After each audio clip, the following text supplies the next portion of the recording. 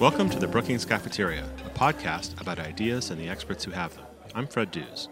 Today's show features a discussion with one of the co-authors of a new research paper on sextortion, a new term for a new crime. Then meet a new scholar in the Centennial Scholar Initiative who works on 21st century governance. And finally, the pros and cons of Brexit, the referendum in the UK about whether or not to leave the European Union. My guest today is Benjamin Wittes, Senior Fellow in Governance Studies and Editor-in-Chief of the Lawfare blog. He is co-author, along with Cody Poplin, Quinta Jurecic, and Clara Spera, of two new things, a new paper titled Sextortion, Cybersecurity, Teenagers, and Remote Sexual Assault, as well as a legislative proposal to close the sextortion sentencing gap. We'll talk about both in this episode. Ben, welcome back to the podcast. Thanks. You were the very first guest on this podcast back in 2013, so it's good to have you back on. And it's been great watching you guys grow since then. Thank you very much. And I know you have a lot of podcasts over on the Lawfare blog, at least 4 that I've seen. Yeah, we've got a bunch. Okay, so I encourage listeners to go check out your podcasts. All right, let's talk about these papers and the legislative proposal. First of all, what is this thing we're calling sextortion?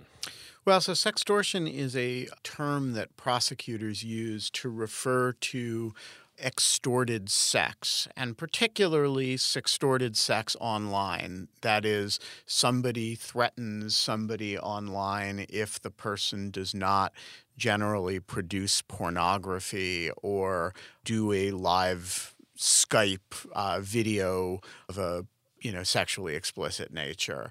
It sounds like a weird corner of the internet, and it is, but it's a really growing sex crime online. And so this is, I think, the first major study of sextortion that anyone's ever done. And we found an alarming number of these cases. I mean, sort of nearly 80 prosecuted at the federal level, the state level, and internationally, and accounting for an amazing number of victims. So it's a form of blackmail, but it's not necessarily to get money. No, in right? fact, we excluded cases in which the goal was to get money. So if you have nude pictures of somebody and you threaten to release those pictures of her unless she pays you, that's a big problem online. That stuff is going on all the time. And some people call that sextortion. We do not. We call a crime sextortion if and only if the thing being requested or demanded or extorted is itself nudity or sexual activity. And who are the victims? So the victims, well, let's start with the perps because that's Sure. a simpler question. The perps are all men. 100% of the perpetrators we're dealing with here are male. The victims are a more interesting melange. So first of all, nearly all of the adult victims are female.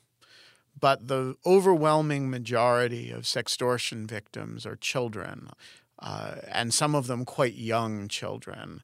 And the picture of the child victims is a more complicated one. There's I think 27% of the cases that we looked at involved juvenile boys as victims. And so, it is predominantly a problem of predation against women and girls, but there is a substantial subset of it that's focused on young boys as well. And you found this crime to be committed nationwide, but also globally. Some of the perpetrators are overseas. Right. So there are a number of interesting things about sextortion if you can step out of your revulsion at it for a moment and just analyze it analytically. One is that this is the first time in human history that you can sexually assault somebody who isn't in the same room as you. The second is that it follows from that you can sexually assault somebody who isn't in the same state as you. And the third is that you can sexually assault somebody who isn't in the same country as you. And so a remarkable number of these cases cross state lines, people preying on people who are far away, sometimes many different states are implicated. And an amazing number of the cases actually cross international borders too. And we have sextortionists who have victims in quite a number of different countries as well as quite a number of different states. Your study has a number of case studies in it. Yes. And I'll just tell listeners they're all very disturbing and upsetting. The victims of this crime, it really is like they have been physically sexually assaulted by somebody, but it might even be worse because the perpetrator is kind of out there in cyberspace. Right. So I don't want to say it's worse. Right. I mean, I don't want to, say what is a better or worse sex crime. What I will say is that this is not, innocent, playful sexting, which is a subject that the media is obsessed with. But that's not what this is. This is a form of sexual slavery that people are subjecting other people to in remarkably large numbers. It often goes on for long periods of time. It sometimes does jump into the physical world, as in people demand physical meetings and the performance of, actual sex in person. That's relatively uncommon, but it does happen. But it also involves serial ongoing sexual violation by a perpetrator, often unknown to you as the victim, over long periods of time. And the impact on victims is very substantial. The other thing that is, again, getting into the weird element of this, that, this is the first time that sexual assault has been scalable in the Silicon Valley sense of the word, So if you think about your garden variety, most sexual predators are serial repeat players. They, it's an area of crime with very, very high recidivism. Somebody generally doesn't commit one rape. But on the other hand, there is traditionally, in the physical world, there's a limiting factor that limits the number of people you can assault, and that's that it's time-consuming. In order to sexually assault somebody, you need to identify that victim, get that victim in a location that is solitary. It takes a certain amount of time. And so historically, when you see serial rapists, you're dealing with people, even the high-end serial rapists are dealing with people who have dozens of victims, right? And we consider that really horrible, sexual assault. So the sextortionists have automated this. And like everything else online, you can automate these attacks. The result is it's much less time-consuming, and people's security procedures in the physical world are dramatically better than their security protocols in the online world. So the victims are relatively easy prey. And the result is that some of the sextortionists are amazingly prolific. So we have 2 cases that in our study sample where the Justice Department estimated that there were hundreds, if not thousands, of victims. That's a quote from the court papers in those cases. We have a lot of cases in which there are more than 100 victims, and we have a number of cases. It's entirely routine in sextortion cases for the prosecutors to identify dozens of victims, or to say that there were dozens of victims.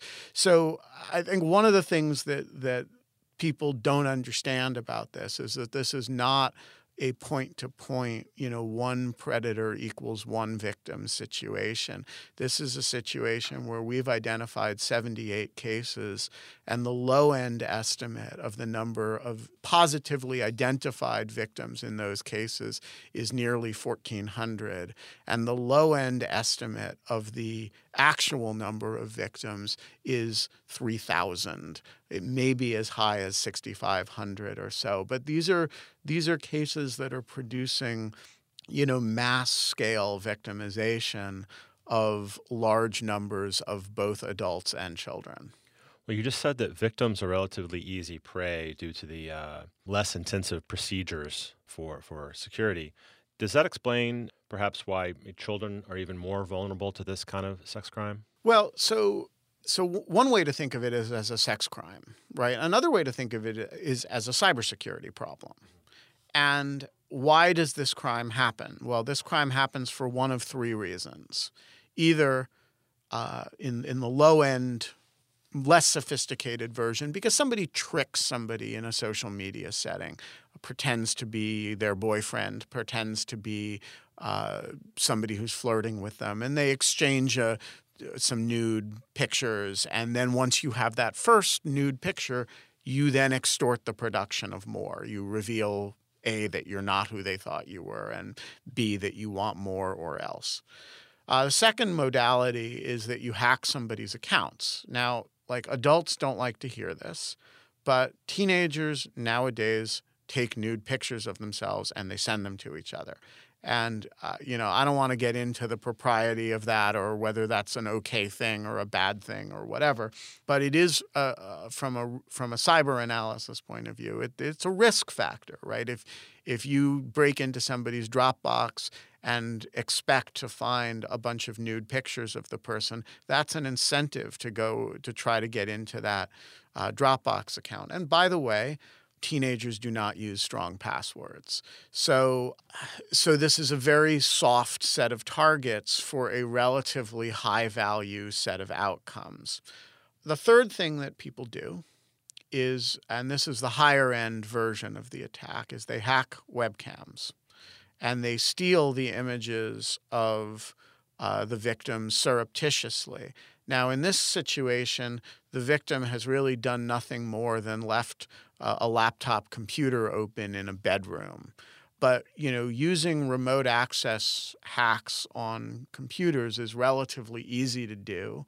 And so where have we seen this pattern of behavior before, wherein you're tricking people into clicking on links, you're stealing passwords, and you're hacking their computers? Well, we see it in every cybersecurity vulnerability there is. When we think of cybersecurity, we think of big corporations as victims. We think of maybe institutions like the Brookings Institution. We think of government agencies like the Office of Management and Budget. We think of companies that have significant intellectual property. And we think of wealthy adults with resources and financial stuff that you might want to steal or get access to. That's the classic identity theft. We don't think of teenagers. And we don't think of teenagers because from a classic point of view, they don't have intellectual property worth stealing. They don't generally have, great financial resources at their disposal. And we think they don't have data that's worth stealing. And they don't have identities worth stealing. And these last 2 points turn out to be entirely wrong. They do have data worth stealing or worth coercing, which is the sexual images they either have produced or can produce. And you can steal the former and coerce the latter. So they're actually very attractive cybersecurity targets to the right kind of person. They also have identities worth stealing because their friends are targets too. And if you get a text message from your best buddy as a 15-year-old that says, hey, check out this link, you're really likely to click on that. And so, one of the lessons of this whole thing is that teenager cybersecurity hygiene actually matters a great deal. It just matters a great deal to protect values and goods that the cybersecurity community has not traditionally focused on. Let's take a coffee break to hear from Elena Harkness, a new fellow with the Centennial Scholar Initiative at Brookings.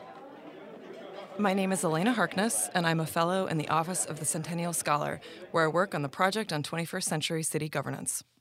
I grew up in the Chicago region, first in a South Side neighborhood called Marquette Park, and then in a South suburb, Park Forest, which is about a 40-minute drive from the heart of downtown, but is actually really the southern boundary of the suburbs. So my house backed up to a large forest preserve. There were farms just a few minutes away. And I think this experience of growing up in and around a major metropolis, but also kind of at the edge of, the Great Lakes, this massive network of rivers, prairie turned farmland, exploring the region and the intersection of the city and the landscape around it, I think all of this had an impact on my future career choice for sure. I've always been captivated by cities, their complexity, their diversity, their energy, but in particular, this relationship between cities and the environment around them. Cities are, I guess, probably my biggest inspiration to become a scholar. I've always been so curious about them, and I've always enjoyed asking questions and finding answers in general. So research and scholarship in some ways have always been a part of my life in different ways. Addressing poverty and creating opportunity, in addition to this goal of preserving the environment, have been my top-line motivators. And I've also been really interested to find out more about how these things intersect, frequently in cities, but almost always with some dimension of institutions, people, money, and politics coming together. So I spent the first decade of my postgraduate career in philanthropy, not academia. This was a little bit by accident. I wanted to work on public housing in Chicago. That was the issue that was really motivating me. And I ended up landing a postgraduate internship at the Chicago Community Trust. And there I got to help launch and manage a fund that supported the people in neighborhoods that were impacted by Chicago's plan for transformation. From there, I moved on to a broader urban development and policy portfolio at the John D. and Catherine T. MacArthur Foundation, which was great because it showed me that philanthropy is so much like research, 90% about developing the right problem framing first before you start looking for solutions. I think understanding how cities work or don't to create opportunity for their residents is the single most important issue we're facing today. It has a lot to do with figuring out how to mitigate the footprint that humans have on the planet as well, and getting it right couldn't be more important. I think research is catching up to what people have instinctively known for millennia, that place matters, location matters. The way that cities work or don't for people, this is in some ways a choice. It's an institutional design question. It's a choice of the kinds of policies that we put in place. It's a planning question. And it's the intersection of all of those things. Specific projects I'm working on right now include the project on 21st century city governance, which is a collaboration with our global program. It's these same institutional network questions that have been driving me for a long time, and it's really interesting to be able to look at this issue with our global colleagues who have such a great comparative perspective to bring. So my book recommendation for our podcast listeners is my current read, Cadillac Desert, The American West and Its Disappearing Water by Mark Reisner. This book was written 30 years ago, but it is so relevant today. It's one of the best accounts of how our built-in natural environments are interconnected systems that we're just beginning to understand. And water governance it is already one of the defining policy issues of our time. The consequences of the policy choices that we made 30 or 60 years ago to manage and price this most precious resource are still unfolding today. That's one of the best parts about reading the book. You can kind of jump forward and see how something played out. Cadillac Desert is really the story of the exploration and settlement of the American West, which was made possible through the essential but very unnatural act of irrigation and all the institutions that grew up around the management of water. The bureaucracy, the legal frameworks, the policies, incentives, the subsidies that set the stage for unsustainable growth and settlement in industry. This book honestly reads like a movie. It starts like The Revenant, it ends like The Big Short. It's definitely worth a read, and maybe it will be a movie someday. And now back to the discussion with Ben Wittes. So the sextortion cases are being tried under existing statutes like child pornography and blackmail laws. And they're being tried, as you said, at the federal and the state level. So I know you're recommending a new kind of law for this. Why are you recommending a new law? Well, so there's basically three problems with current law for sextortion cases. First of all, sextortion in and of itself is not a crime.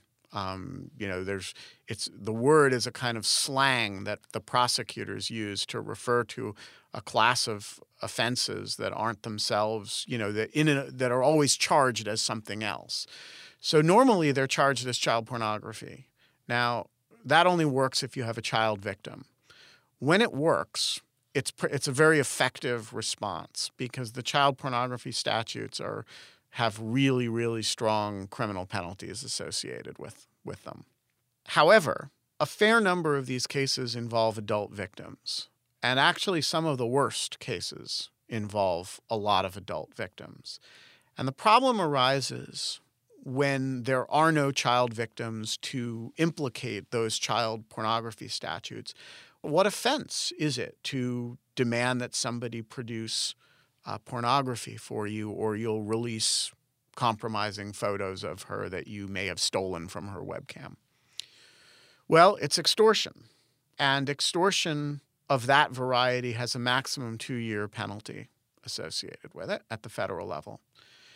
It is potentially a violation of the Computer Fraud and Abuse Act if you hacked the person to do it.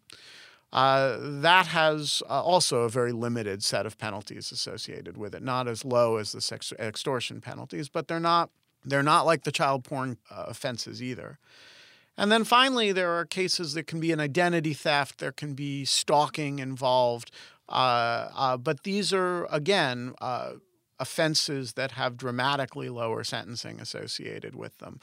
And so the result is you get these cases that involve mostly adult victims where you are not able to develop sentences that are remotely consistent either with the number of victims the person has injured or the magnitude of the harm that he may have done. So there's a dramatic sentencing gap between adult victim cases and child victim cases. And then there's a second gap that's really significant, which is the gap between the sentences achieved in federal court and the sentences achieved in state courts. Even when you have child victims, in state court, you are going to get much, much lower sentences because state laws are generally just much less strong than federal law, even on the child pornography side. And so there are these cases. There was one we looked at in Rhode Island, which involved, really bad victimization of 22 boys. And the total time the perpetrator got, I believe, was about a year in prison. And so there's a state-level problem here that a lot of state legislators are going to need to look at. And then finally, there is a big gap between what sextortionists are getting and what physical assault perpetrators are getting, even at the federal level, if you're dealing with adults. And I think that's a very interesting question. Should there be sentencing parity? It goes back to your question, is it worse, better, or less bad? But I think at the very least, there shouldn't be the sort of dramatic disparity that we're seeing now. And so our main legislative proposal is designed to create a federal sextortion statute that has real sentencing power attached to it. And you described that in great detail in the legislative proposal that accompanies the study. In fact, it's actually almost like you've kind of written the clauses of the law. Yeah, no, we actually drafted a model statute. Okay. What are some of the other features of the model statute?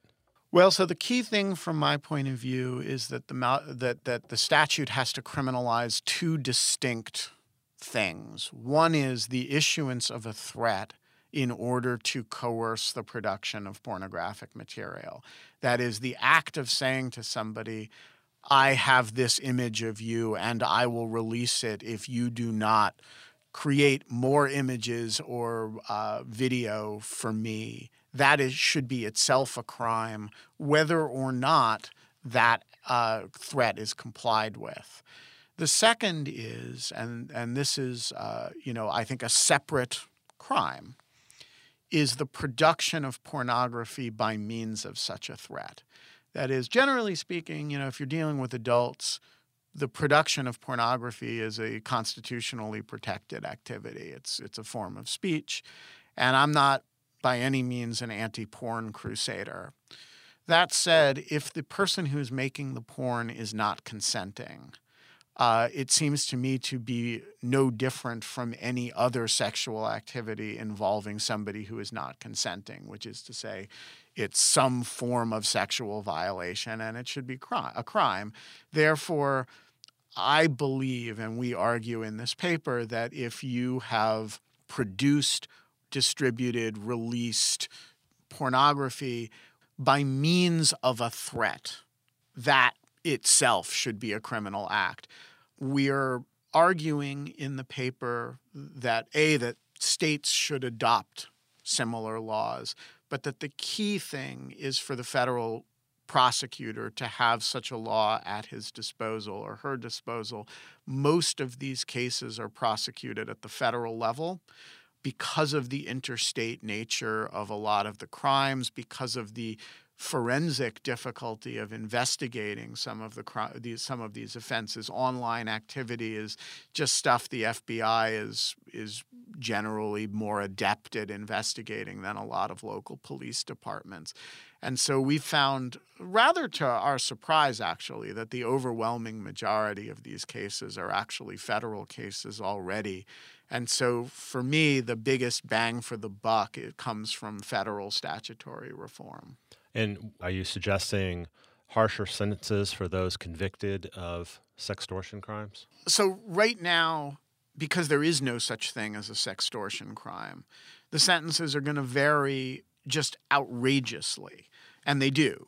So on the one hand, people get child pornography sentences that can be, mean the rest of their life in prison. On the other hand, you get people who have many, many, many victims who will get, between 3 and 5 or 7 years because they're charged as extortionists or computer hackers. And so the first point is that there should be a statute that defines the presumptive sentencing range for this crime. My view is that sextorting somebody is a pretty wide, like the degree of culpability that a perp may have for a sextortion can vary a lot. The child pornography laws basically put a 15-year mandatory minimum on a lot of child pornography offenses. I'm not a believer in mandatory minimum sentences. I am a believer in the potential for serious criminal penalties associated with sex crimes. So what we did in the model law, and any sentencing range is always arbitrary. We modeled it on the federal sexual abuse statutes, which are the federal laws that govern sexual assaults. Now, those crimes unhelpfully have basically any term. It's basically the judge and the sentencing guidelines can give you whatever they think is appropriate. So there's no range. It's anything from nothing to life. So we thought it should have a little bit more guidance than that. So we capped it at 15 years per count. And I think letting the sentencing commission and sentencing practice develop with that in mind. But to me, there were sort of two key differences between sexual abuse in the physical sense and sextortion. One is that sexual abuse cases can involve serious physical injury. Sextortion almost never will because the perpetrator isn't physically present. And that did suggest to me that the highest sentencing in the physical abuse department should probably be off the table. But the second is that the sextortion cases can really rack up numbers.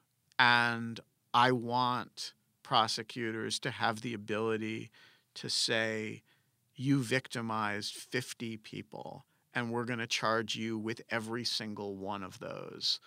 And that letting the number of counts rack up a lot of time struck me as a sort of powerful instrument in a form of sexual violence that is in many cases about racking up numbers. Yeah, 50 counts times 15 years is 750 years. Or even 50 counts times 5 years. If you say, hey, he didn't do anything that terrible to any one of them.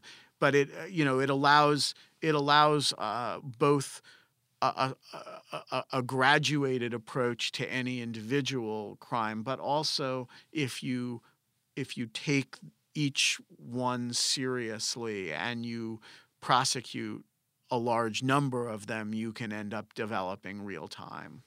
What happens if, or in the meantime, if a new law doesn't get passed? Are there other kinds of administrative things that, say, the FBI or the Justice Department or state justice departments can do? Well, so first of all, I think one thing that we have to give credit to is that the FBI has brought a lot of these cases, and as has of other federal investigative agencies. This is not an area where federal law enforcement has been idle, and And I think a lot of FBI agents and the FBI institutionally and the Justice Department institutionally deserve a lot of credit for, developing and bringing a lot of the cases that we ended up studying. That said, there are real gaps in federal practice, and two of them are really worth focusing on. The first is that if you looked at the map of sextortion cases, you would think that the only places in the world that had sextortion were certain individual districts, and that certain other, including some very high power prosecutorial jurisdictions like the Southern District of New York, that were sort of sextortion-free zones. I don't believe that. I think what's actually going on is that certain jurisdictions have prosecutors and agents who care about the issue particularly and have devoted amazing amounts of time to it, and other jurisdictions don't.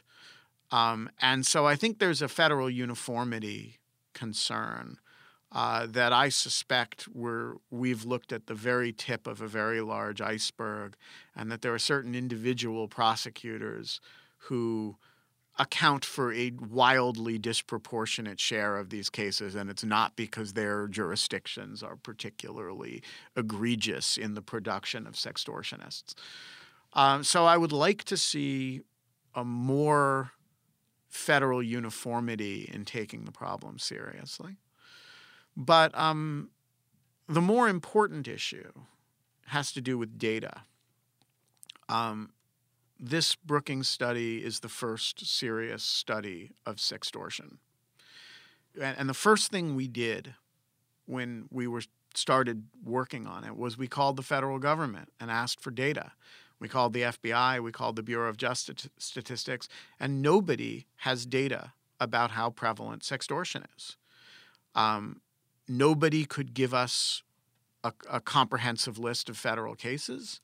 And the reason, of course, is that they count cases according to the statutes under which they're prosecuted, and there is no federal sextortion statute. So the result is that, and it's a peculiar result, is that the FBI will issue repeated warnings about sextortion. The Justice Department has a whole project on this subject, and nobody can tell you how many cases there are. So I think one really important thing that federal law enforcement could do tomorrow is decide seriously to count the question, like develop data on the subject. And that's an administrative change that we should know the scope of the problem that we're talking about. And I'm going to get you to talk about real quick what technology changes and personal security practices should people, especially parents and teenagers, adopt to be more mindful of this, to avoid this kind of crime? Well, let's start with the single thing that could happen that would be the most important, which is that hardware manufacturers should not be producing electronic devices whose webcams don't have masks that you can slip over them. And they should not be producing webcams that are entirely software driven. You should be able to flip a switch on your laptop that turns off your webcam. And most hardware manufacturers don't do that. And I think it's really worth asking the question, why? Look, on a personal security level, children should not have weak passwords. And children should be using two-step identification in their social media accounts. That sounds like a paranoid, weird thing to say, but the reason we let children have weak passwords is that we assume that they have nothing of value to steal. And if you believe that, read this report.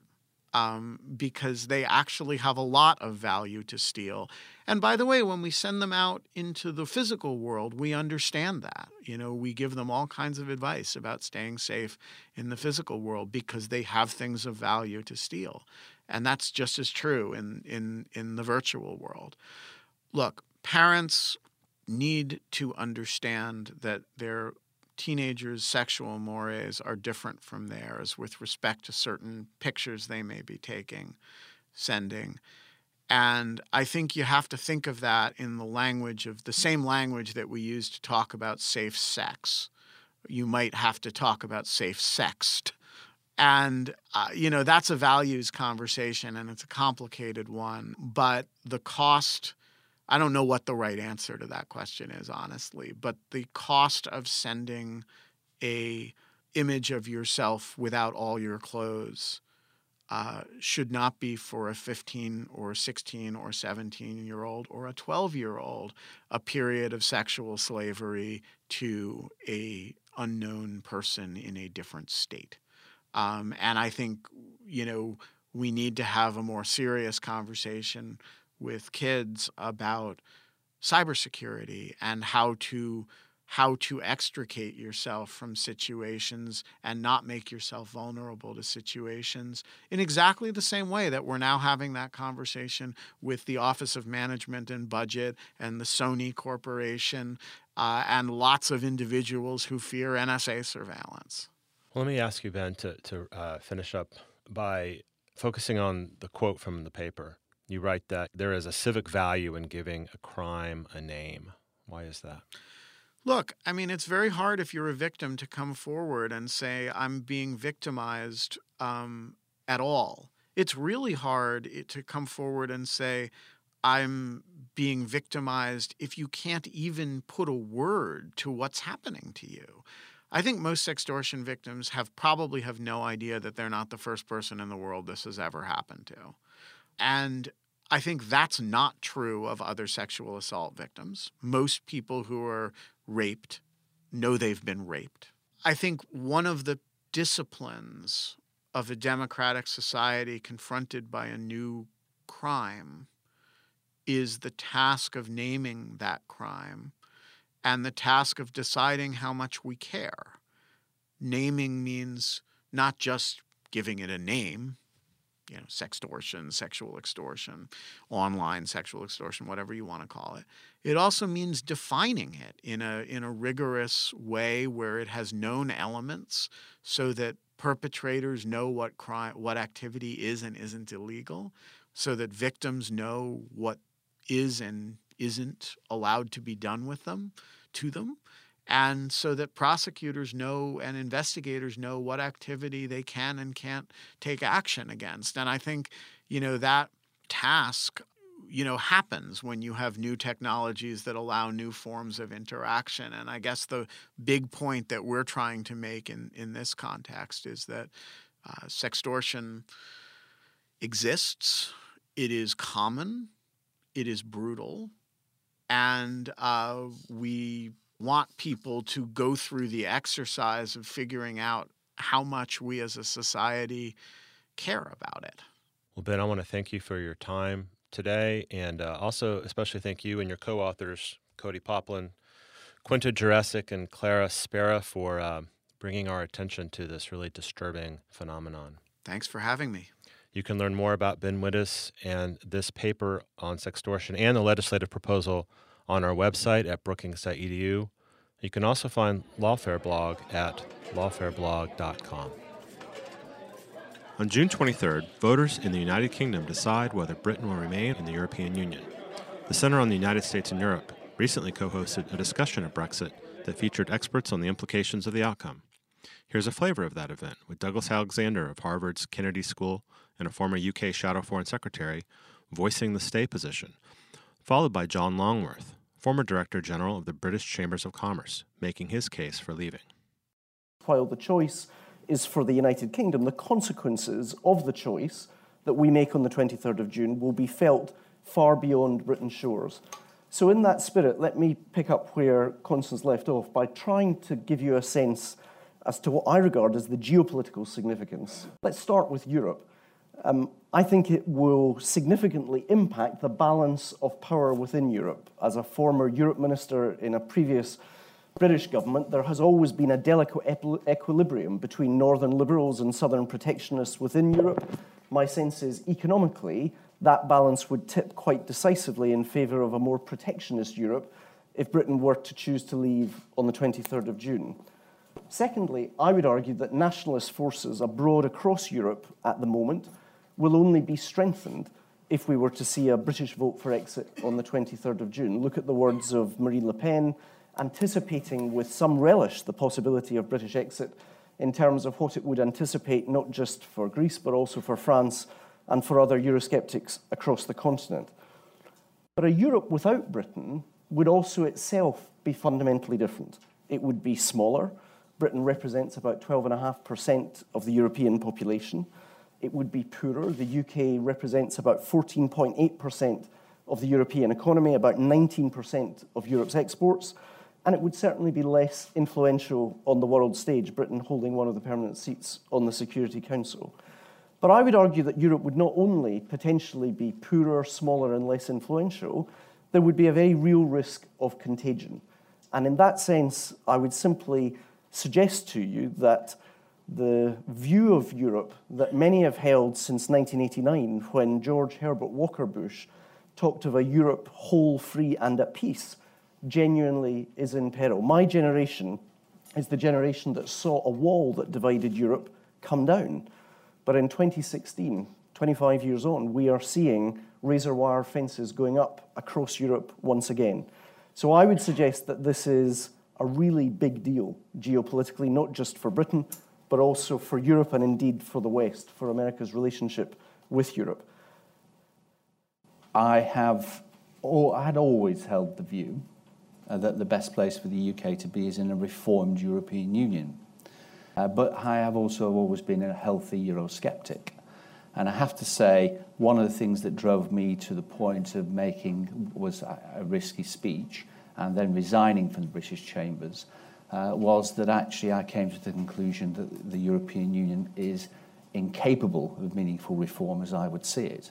I mean, they actually have been reforming in their own terms relentlessly for 40 years, relentlessly in the wrong direction, because it is actually a political project, not an economic project. And the truth of the matter is that the UK has never really seen it as such. I'll just say a few words about the broader picture before I go on to my more chosen area, which is the economics and business aspects of the decision. First of all, I would say that I've written in the press likening this to a peasants' revolt. Of course, the peasants' revolt, not many of you will know, in the UK took place in medieval times, and Wat Tyler, to his cost, the leader of the revolt, found out that the establishment are ruthless in pursuit of their own interests. I think he had his head cut off, actually, while meeting the king. But actually, in the wider context of the European project, it's more like the Reformation. All across Europe, there's a quiet revolution taking place. We've seen a referendum take place recently in the Netherlands, which voted down a European project. Now, the European Union, we must always, of course, not conflate the EU with Europe, which is a much bigger and wider continent than the EU, has always ignored the people when they actually say, we don't want to move in a particular direction. But it is interesting that we now have the arising of parties in various member states that are deliberately opposing the European elites. And that's why I actually really am comparing this with the Reformation. Because once again, we have European elites that are interfering by doctrine in every aspect of the lives of the people of Europe, but are themselves ignoring the democratic process. Europe is a fundamentally undemocratic, corrupt and corrupting organisation. You can get full audio and a transcript of their remarks and those of the other event participants on our website. And that's all for this edition of the Brookings Cafeteria. My thanks to our audio engineer and producer, Zach Colzer, with editing help from Mark Holscher. Plus thanks to Carissa Nitchie, Bill Fine, and Jessica Pavone, Eric Abela and Rebecca Visor, Breon Smith, and our intern, Sarah Abdel-Rahim. You can subscribe to the Brookings Cafeteria on iTunes and listen to it in all the usual places. You can send feedback email to bcp@brookings.edu. Until next time, I'm Fred Dews.